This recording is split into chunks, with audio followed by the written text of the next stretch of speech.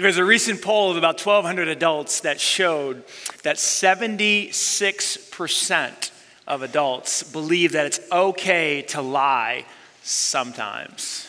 How about that? Well, that explains why the average woman lies 3 times a day and the average man lies 6 times a day.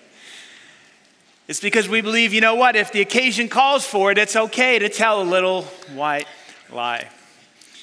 If you're new with us here today, we're in a series called The Lies That We Tell. This is week number 2 to that series. I want to welcome all of our campuses here right now. Can we give it up for all of our locations? Thanks for joining us online, all across the country, and even across the world. Week number 2 of this series, The Lies That We Tell. Lying, we all tend to do it. Why would we do a series on lying? 2 quick reasons. If you were here last week, super quick review. God hates lying because of its destructive forces inside of a family, a church, a marriage, an organization, a society. Without truth, there's no trust. Without trust, there's no unity. A family cannot stay together, and so God hates it. Proverbs 12:22. He abhors lying lips, but he delights in those who tell the truth. And then the second reason we would do a series on lying is because the Bible says that it's satanic. Jesus said it. In John chapter 8, verse 44, he said that lying comes from the devil, that he is the father of lies. So anytime the Bible says that God hates something and that something is demonic, we should probably, as people of faith, avoid that issue. Yes, do you agree with this? And so we got to figure out how to do that. So last week we talked about staying away from lying to each other. And we said if we're going to stop lying to each other, we got to remember that we're part of a body. And if the body's going to work together well, there must be trust. And if there's going to be trust, there must be truth. And so how do we do that? We practice the golden rule. We do to others as we wish they would do to us, right? We need the truth in order to make good decisions about reality. And then also we have to let go of control, because every single time we lie to somebody else, we're trying to control the situation. And so that was a quick sum up of last week. If you missed it, you can go back and watch that. Somebody said last night to me, said, "Man, thank you so much for the sermon last week. I work for a liar. I sent him the link." So if I gave you good content last week and you want to use it to help somebody else, you have permission to send them the link. I thought that was clever. So today we're talking about the lies that we tell God. The lies that we tell God. You know, it's not normal to think about, do I lie to God, and am I lying to God, and what does that really mean? And we got to get into what that actually means. And there's a great story in the book of Acts chapter 5 that actually reveals to us what it means to lie to God. And it's Acts chapter 5. And I want to give you a little context of what's going on in the beginning chapters of the book of Acts. It's the launch of the church. The first church is getting up off the ground. It's being birthed. It's the origin story. Peter preaches this incredible message and 3,000 people get saved. In Acts chapter 2, all the Christians are getting together. They're breaking bread. They're praying together. They're having fellowship. They're applying the doctrines of the apostles. And it's just this exciting time of momentum and excitement, and this new movement is happening, and everyone's just kind of focused and passionate. And there's also this spirit of generosity in the early church, that the people who had extra were giving their extra to the people who were poor so that no one was in need. In fact, some people who had property were selling their property and then taking the profit from the sale and bringing it to the church and kind of spreading out the wealth so that everybody had enough. And so that's how the book of Acts chapter 4 ends. This guy named Barnabas sells a piece of property, brings the profit into the church, and everybody shares the wealth. In Acts chapter 5, we see this story about a couple named Ananias and Sapphira. And they're part of this early movement. Things are exploding. Things are exciting. People are coming to Christ. They're growing in Christ. They're getting together in small groups. They're sharing meals. There's this generosity. So they decide that they're going to jump on board and sell a piece of property and take some of the money, or take all of the money, we'll figure out that in just a second, and give it to Peter and give it to the apostles to share in the church. So that's what they do. They sell a piece of property. The only problem is, unlike Barnabas, they tell Peter and the apostles that they're giving 100% of the profit, just like Barnabas did, to the church. One little problem with that issue, that actually didn't happen. They held back some of the money for themselves, but they told Peter that they gave all of the money. So Acts chapter 5, verse 3, that's where we pick up the story. Then Peter said to Ananias, why have you let, say it with me, Satan, why have you let the devil, why have you let Lucifer fill your heart? Why have you let him sliver into your soul and tempt you to lie to us about how much money you gave to the church? Why have you let him fill your heart? You lied to who? To the Holy Spirit. And you kept some of the money for yourself. Ananias says to Ananias, in the next slide, the property was yours to sell or not sell, as you wish. Like nobody was pressuring you. I didn't preach a sermon. Like nobody gave this commandment. If you have property and you're rich, go sell it and give it to the church. So this was your prerogative. And after selling it, the money was also yours to give or not to give. Why have you done this, Peter says? How could you do a thing like this? You weren't lying to us. You were lying to who? To God. How interesting. I still don't really know what that means. I mean, I'm thinking this through like, okay, you didn't lie to us. You lied to God. What does that mean? And then the story gets even a little bit stranger. Right after Peter says this to Ananias, and some of you know the story. How many of you read Acts chapter 5 before? You've read this story. Something odd happens. Something like out of the blue or something just out of the ordinary happens. Ananias drops dead. Just right there. Just falls out headlong. And then they drag out his body and they wrap him up and they bury him. It's like, oh my gosh, what in the world? 3 hours later, Sapphira comes in from her shopping trip, and Peter says to her, hey, is this the full amount? I made that part up about shopping. Hey, Sapphira, is this the amount that you got from the sale? And she says, yeah, that's the amount. And she drops dead right there. They drag her body out, and they wrap her up, and they bury her. And then verse 11, this is what we read. Great fear gripped the entire church and everyone else who heard what happened. I would think so. Don't you? I mean, if right now somebody just dies in the service because we found out they were doing something wrong, in this community, people are like, whoa, it's crazy. And it was crazy. Two things are somewhat confusing about the situation. Like, what does it mean to lie to God? And why was the judgment so harsh for lying to the Holy Spirit? Let me kind of take a crack at this. And normally when I read this passage of scripture in my daily Bible reading, I just kind of say, okay, that was interesting. Let's move on to see what's in chapter 6. But I want to try to figure this out together. What does it mean to lie to the Holy Spirit? What does it mean to lie to God? Well, if you think about it, the New Testament teaches something very different from the Old Testament in this sense. In the Old Testament, God's Spirit would literally dwell inside of buildings. They were called temples back then. And his Spirit would fill the temple. And in the New Testament, it's different. The Spirit of God doesn't fill buildings anymore. The church is not a building. What does the Spirit of God fill? The Spirit of God fills what? Who? Individual people. And the church is not a building. The church is a group of people, and God dwells inside of each person. So if someone steps into spiritual community and they lie to someone in the church, a person who is indwelled by the Holy Spirit, that is the same thing as lying to God. In your notes, I wrote it like this.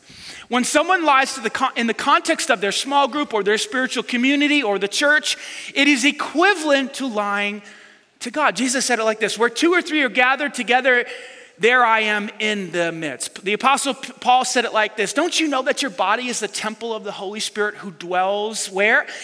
Inside of you. Who told Peter that Ananias only gave half the money? Was it Ananias' real estate agent? Hey, Pete, just want to let you know. I know they told you that they gave it all, but they only gave half.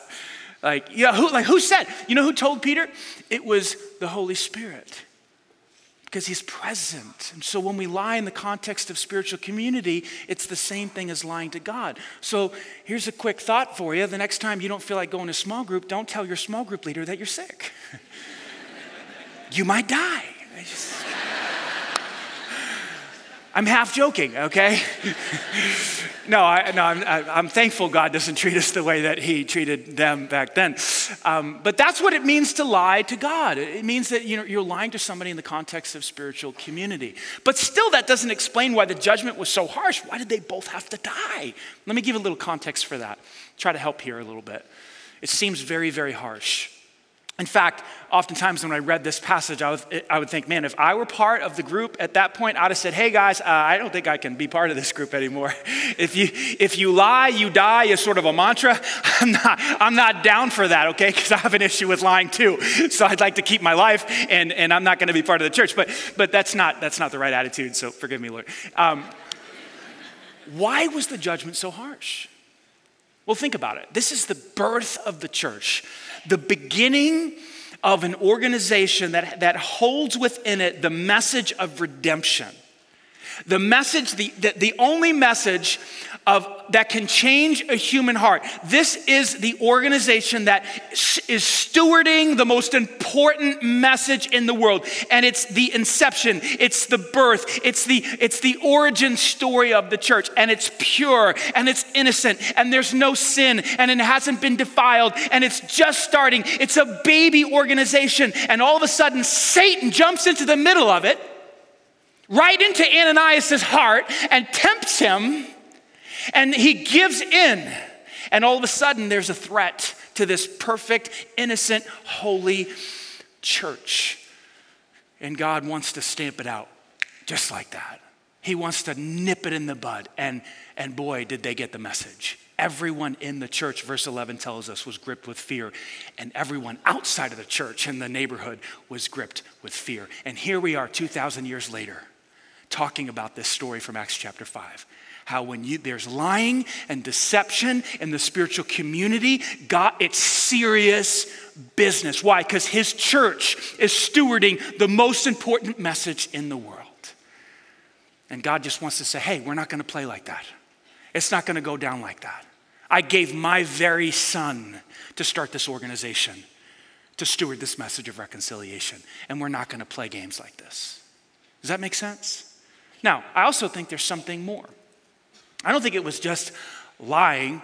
I think there was something more involved that triggered this harsh judgment. You see, as I thought about the story and I studied it out, I thought, man, why would Ananias and Sapphira go through all the trouble of selling this property and then lying to Peter about it? Like, why would he do that? Why would they do that? And I got to thinking about what happened at the end of chapter 4 of Acts and how Barnabas sold a piece of property, gave the prophet, and he was kind of noticed inside the church as like a generous guy. And I got to thinking, well, maybe what happened was Ananias and Sapphira were like, man, we should do the same thing because we would like to be noticed in the church and we would like to be seen as players in the church. We would like to be, recognized as generous people in the church. So let's do this. Let's sell property and let's give the money, but let's not give all of it because after all, we got to pay for the kids' college education and there's insurance and there's mortgages to pay and bills to pay and all that stuff. But at least if we tell them we gave all the money, everyone in the church will think, whoa, you guys are totally committed. You're insanely generous. And maybe that'll get us a seat at the table with Peter and the other apostles and be able to go to lunch together and hang out together because of our gift. And so really what was going on, I believe, was that Ananias and Sapphira were faking it. They were trying to appear more generous than they actually were. I believe their real sin was the sin of hypocrisy. And God and Jesus, they've got a thing about hypocrisy. It's not just deception. I mean, hypocrisy is deliberate deception, don't get me wrong. But it's almost like a lying on steroids. It's like lying taken to the next level. It's intentional pretending. It's trying to appear to be something that you're not. It's the word actually means to put a mask on or to play act, to pretend to be. And that's what Ananias and Sapphira were really doing. They were trying to pretend to be more generous than they actually were. It wasn't that they weren't generous. They gave a portion of the money to the church. It wasn't that their heart wasn't in the right place. It just wasn't, they weren't as generous as they were making it to be. Hypocrisy. I was thinking about what the conversation must have been like when Ananias died. So he's going along and this church is blowing up and people are coming to Christ and growing in Christ and all kinds of awesome things are happening, and they give their gift to Peter and they're so excited and they're expecting to get an invitation to lunch, and instead he's dead. And suddenly he's in the presence of God the Father and Jesus and the Spirit, and he's sitting, and now there's a conversation. What does that conversation sound like? I mean, what does the Father say to Ananias? Maybe it was something like this. Hey, bud, listen, I know you weren't expecting that. I know you're in your 40s and you wanted to hang with the grandkids, when you got, but here's the deal. Listen, I sent my son to earth, my very prized possession, and I allowed him to be crucified and humiliated to save the world. My son, when he came to this earth, he took on the form of a servant. You understand, Ananias?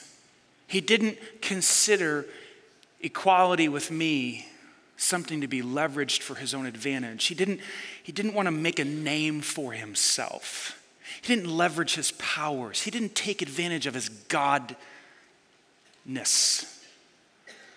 He humbled himself and became obedient to the point of death. He allowed himself to be crucified to a cross. My son was the servant of all servants.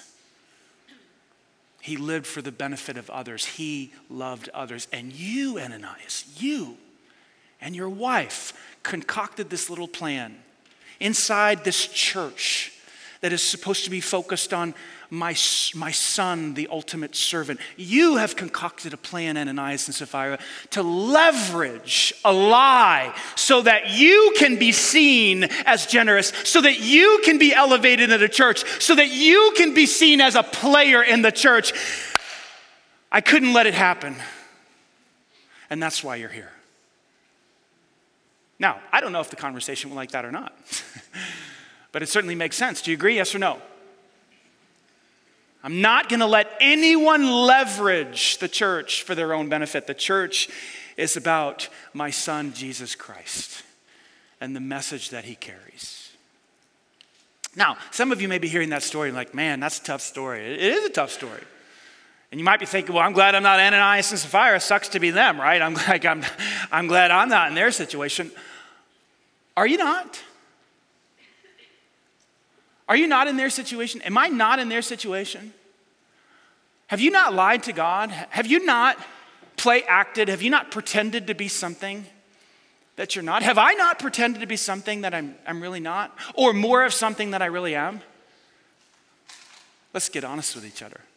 We've all done it. We've all been there. Can I say some hard things to you really quick? In love, can I do that? Yes or no? Yes? Do we love each other here? Do you know I love you? I'm saying this for your benefit. This is true not for all of you, but for some of you. And you know who you are because the Holy Spirit's going to take these words and prick your heart. But for some of you, your very presence here is a play. Your physical presence here today is a show. It's a sham. It's a lie. You're here to impress somebody, a girlfriend, a boyfriend, a spouse. Maybe it's a business decision for you. If I physically show up to Emmanuel, people in the community will know that I'm spiritual and it's good for business. Lies, lies, lies. And you know who you are. And here's what I want to say to you, if that's you today, if your presence today here is a lie. I'm glad you're here. I'd rather you be here than not here. I'm not trying to chase you out. I'm just trying to call a spade. We do this. We all do it.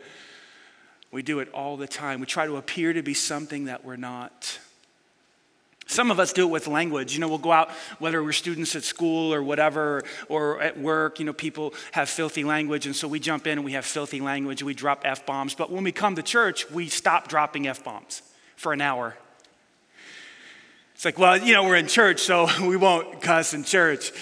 And people do this to me all the time. Like when they see me roll up on a conversation, wherever I'm at Starbucks or at the gym or wherever, they'll stop. Oh, shh. Pastor D's here, clean it up. I'm like, dude, that's a show. You're like, just be who you are. You know, if that's who you are, that's who you are. I'm not saying it's okay, but be who you are. I so appreciated a conversation I had with somebody after a funeral I did where I said some things that were meaningful and helpful to a family that lost their loved one. And after the funeral was over, this gentleman came up to me and he grabbed me and he pulled me close to himself and he whispered in my ear, and I can't say what he actually said, but I'll say enough to know so you can know what he said. He said this, he said, "I am so glad that God put bad mother effers like you on this planet."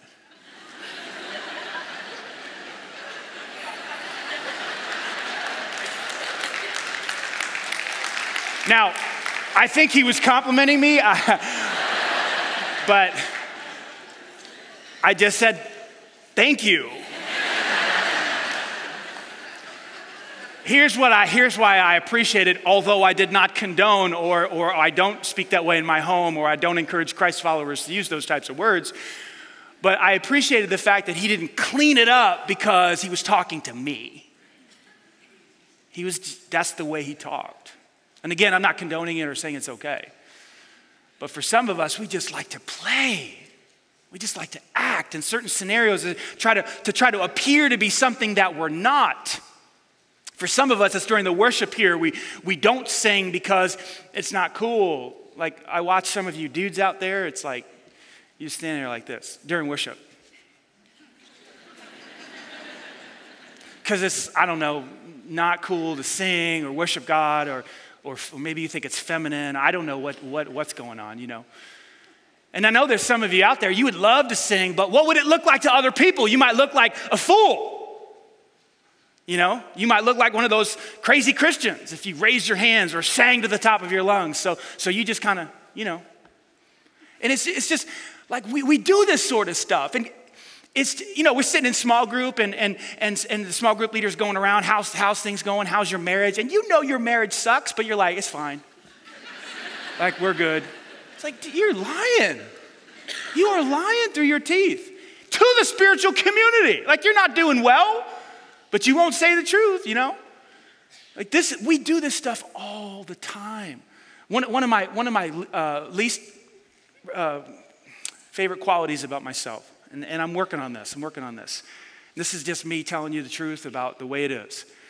I've been in a lot of small groups and I've been in a lot of scenarios where, as a pastor, a question has been asked me, and I know I know the Bible, I know what it says in James, I know what it says in 1 Corinthians, I know what it says in Revelation, I read it all the time, I study it. And sometimes I will start talking in the context of spiritual community, and this is to my shame. This is absolutely to my shame, to put somebody in their place and correct them and let them know I'm right. Or even worse, I'll start talking about this verse or that verse or what the Bible says so that everyone in the group will say, wow, he's really smart when it comes to the Bible. And I will leverage my spiritual knowledge to elevate myself.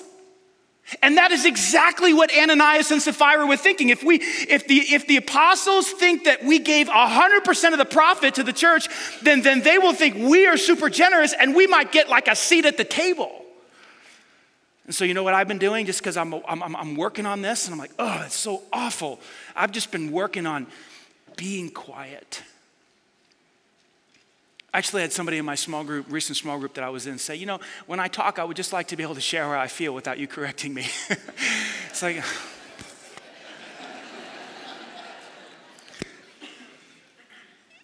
that's not right in me. We all struggle with this, right? And hypocrisy is a big thing. And here's the thing about it. In Psalm 44, it's like, it says this: he knows the secrets of every heart. Like there's no use pretending to be something that you're not because he sees it. Like, it's hypocrisy. And Jesus had some of the harshest things to say about hypocrisy. Listen to one example in Matthew 23.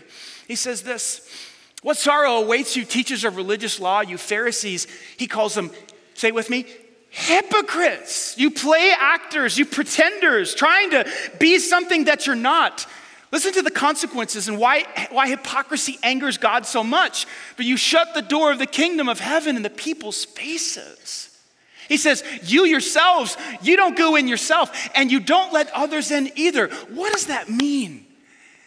Let me give you my best shot at this. Hypocrisy, in your notes, I wrote it like this. Your hypocrisy stops you from experiencing abundant life, and it stops others from experiencing it. See, if you're just gonna fake it, if you're gonna try to pretend to be something that you're not, if you're gonna try to lie, God can't work with that. He has to work with an honest person. Honesty and authenticity opens up the door for you to experience joy and peace and transformation and healing. But if you're gonna fake it, you don't enter in, and then others will see your hypocrisy and they know you're not the real deal. They know the real you, and they're like, look, see, that's why I don't like Christianity. I don't like Christianity, and I don't like Christians. In fact, some of you here today, you're watching or wherever the campus you're at, you're a non-believer because of this very reason, because of the hypocrisy of believers. That's the cost of hypocrisy. You block the kingdom for others to enter in. Brennan Manning said it best. He said the greatest single cause of atheism, there's lots of causes of atheism, the problem of evil, why bad things happen to people, all kinds of stuff. But he says the greatest single cause of atheism in the world today is Christians who acknowledge Jesus with their lips and walk out the door and deny them by their lifestyle. That is what an unbelieving world simply finds unbelievable. So the gospel that unbelievers are seeing lived out in our lives is hypocrisy. We're saying one thing and we're doing another, and they're saying, see, that's why I don't go to church. That's why I don't believe. I can't buy into that system. Do you see the cost of hypocrisy? Do you see the cost of lying and deception? And so God brings swift judgment to it. Now, all that being said, we have to figure out, how do we stop lying to God? Okay, man, I don't want to do that. I don't want to live that way. I don't want to lead people astray. I don't want to block myself from entering the kingdom. I don't want to block others from entering into the kingdom. How do I stop lying to God? Well, the answer is simple, but not easy to live out. The answer is simple, but difficult. Let me give it to you. We have to remember what this is about and who this is about. Another way to say it would be, we have to remember this is about Jesus and his mission. This is about Jesus and his mission. The Apostle Paul wrote in Ephesians chapter 3, now all glory, all focus, all attention, all worship, that's what the word glory means, needs to go to God, who is able through his mighty power at work within us to accomplish infinitely more than we ever ask or think. Now, what that means is that God's going to do some amazing things through us. But the attention is not going to be on Ananias and Sapphira. The attention is not going to be on the preacher. The attention is not going to be on you in the church. The attention and the glory is going to go to God, even though he's doing mighty things through his people. Listen to what he says in verse 21. Glory to him in the what? Church. In the church. Now, the church is not a building. The church is a body of believers. Attention, worship, glory needs to go to God in the church and to Jesus Christ through all generations forever and ever. Paul said it perfectly. This is about God. This is about Jesus. Now, when you remember what the church is all about, and it's about Christ, it's about glorifying him, it's about the mission of seeing people come to Christ and grow in Christ, then you can take your proper place, and I can take my proper place in the mission, in the organization, which is underneath Jesus Christ. And the attention is now not on me or on you. The attention is on him. Last week we got some feedback from a first-time guest who I heard through somebody else. They said, man, I cannot believe that your pastor just got up and told everybody that he told a bold-faced lie in Starbucks. How is it that he can do that? The pastor from my old church would never have gotten up on stage and admitted that he sinned. I think she was complimenting us. I think. And here's my answer to that. It's not about me. I'm not trying to get anyone to follow me. I know my appropriate place. This is about Jesus. I'm an imperfect, sinful man encouraging you to join me in following the Messiah, the perfect one, the Savior, the one who's able to redeem us, cleanse us, forgive us, put us back together. That's how I can get up and say, man, I blew it this week, guys. Sorry. I lost my temper with my kids or choked somebody in the basketball court. I got a problem with that sometimes. I do. So I screw it up. But we're all on this journey together, imperfect, warts and all, sins and all, stumbling, trying to follow the Savior. In fact, I've heard this many, many times, feedback from people who are just visiting our church or guests at our church. And they'll say, you know what, I really feel like at home because the pastor doesn't preach down at us. I feel like he's talking to us. Well, of course. Like, how could it be any other way? Like, we're all like on the journey together, stumbling and striving and trying to change. That's the truth. And what that does is that creates an environment of authenticity. And I'm telling you more than anything else, and this was my heart when I was 17, I just want to know what's real. Like, can you please put somebody in front of me that's real, something that's real? I'm so tired of manipulation and deception and some pretending and lies. Well, guess what? If you and I just live authentically and we're honest and we stop all the pretense and the hypocrisy and the faking and the show and all that stuff, people will say, man, I like being part of this church called Emmanuel. It's authentic. It's real. Imperfect people trying to follow the Savior.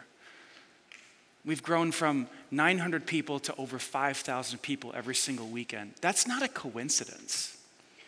No one can take credit for that. Like, oh, we're such an awesome church. Look what we've done. It's like, no, what we've done is we've said, hey, let's follow Jesus together. All of us together, sinful, broken people, let's just work together. And then people are drawn into that. And guess what? We're just getting started. We're just getting started. What would happen if all of us had that mentality? Not settling for an anger problem. I'm never going to suggest that. If I have an anger problem, I'm not okay with that. If I have a language problem, I'm not okay with that. But I want to be honest about it and then get help to move through it. That's the difference. See, hypocrisy is saying, I don't have an anger problem, and then going out and losing my temper on the basketball court. That's the hypocrisy. That's what repulses people. But if I say I have an anger problem and I'm really trying to work on it, so before this game gets started, just know that. Just know that. That's being honest. That's not being a hypocrite. That's just saying, I have an issue. I have a struggle. Will you help me to work through it? That's very different from hypocrisy.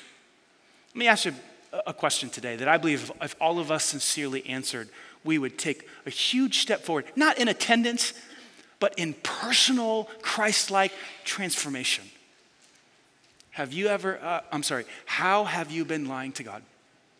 Just specifically, God, where have I been play acting? Where have I been trying to appear to be something that's really not true about myself?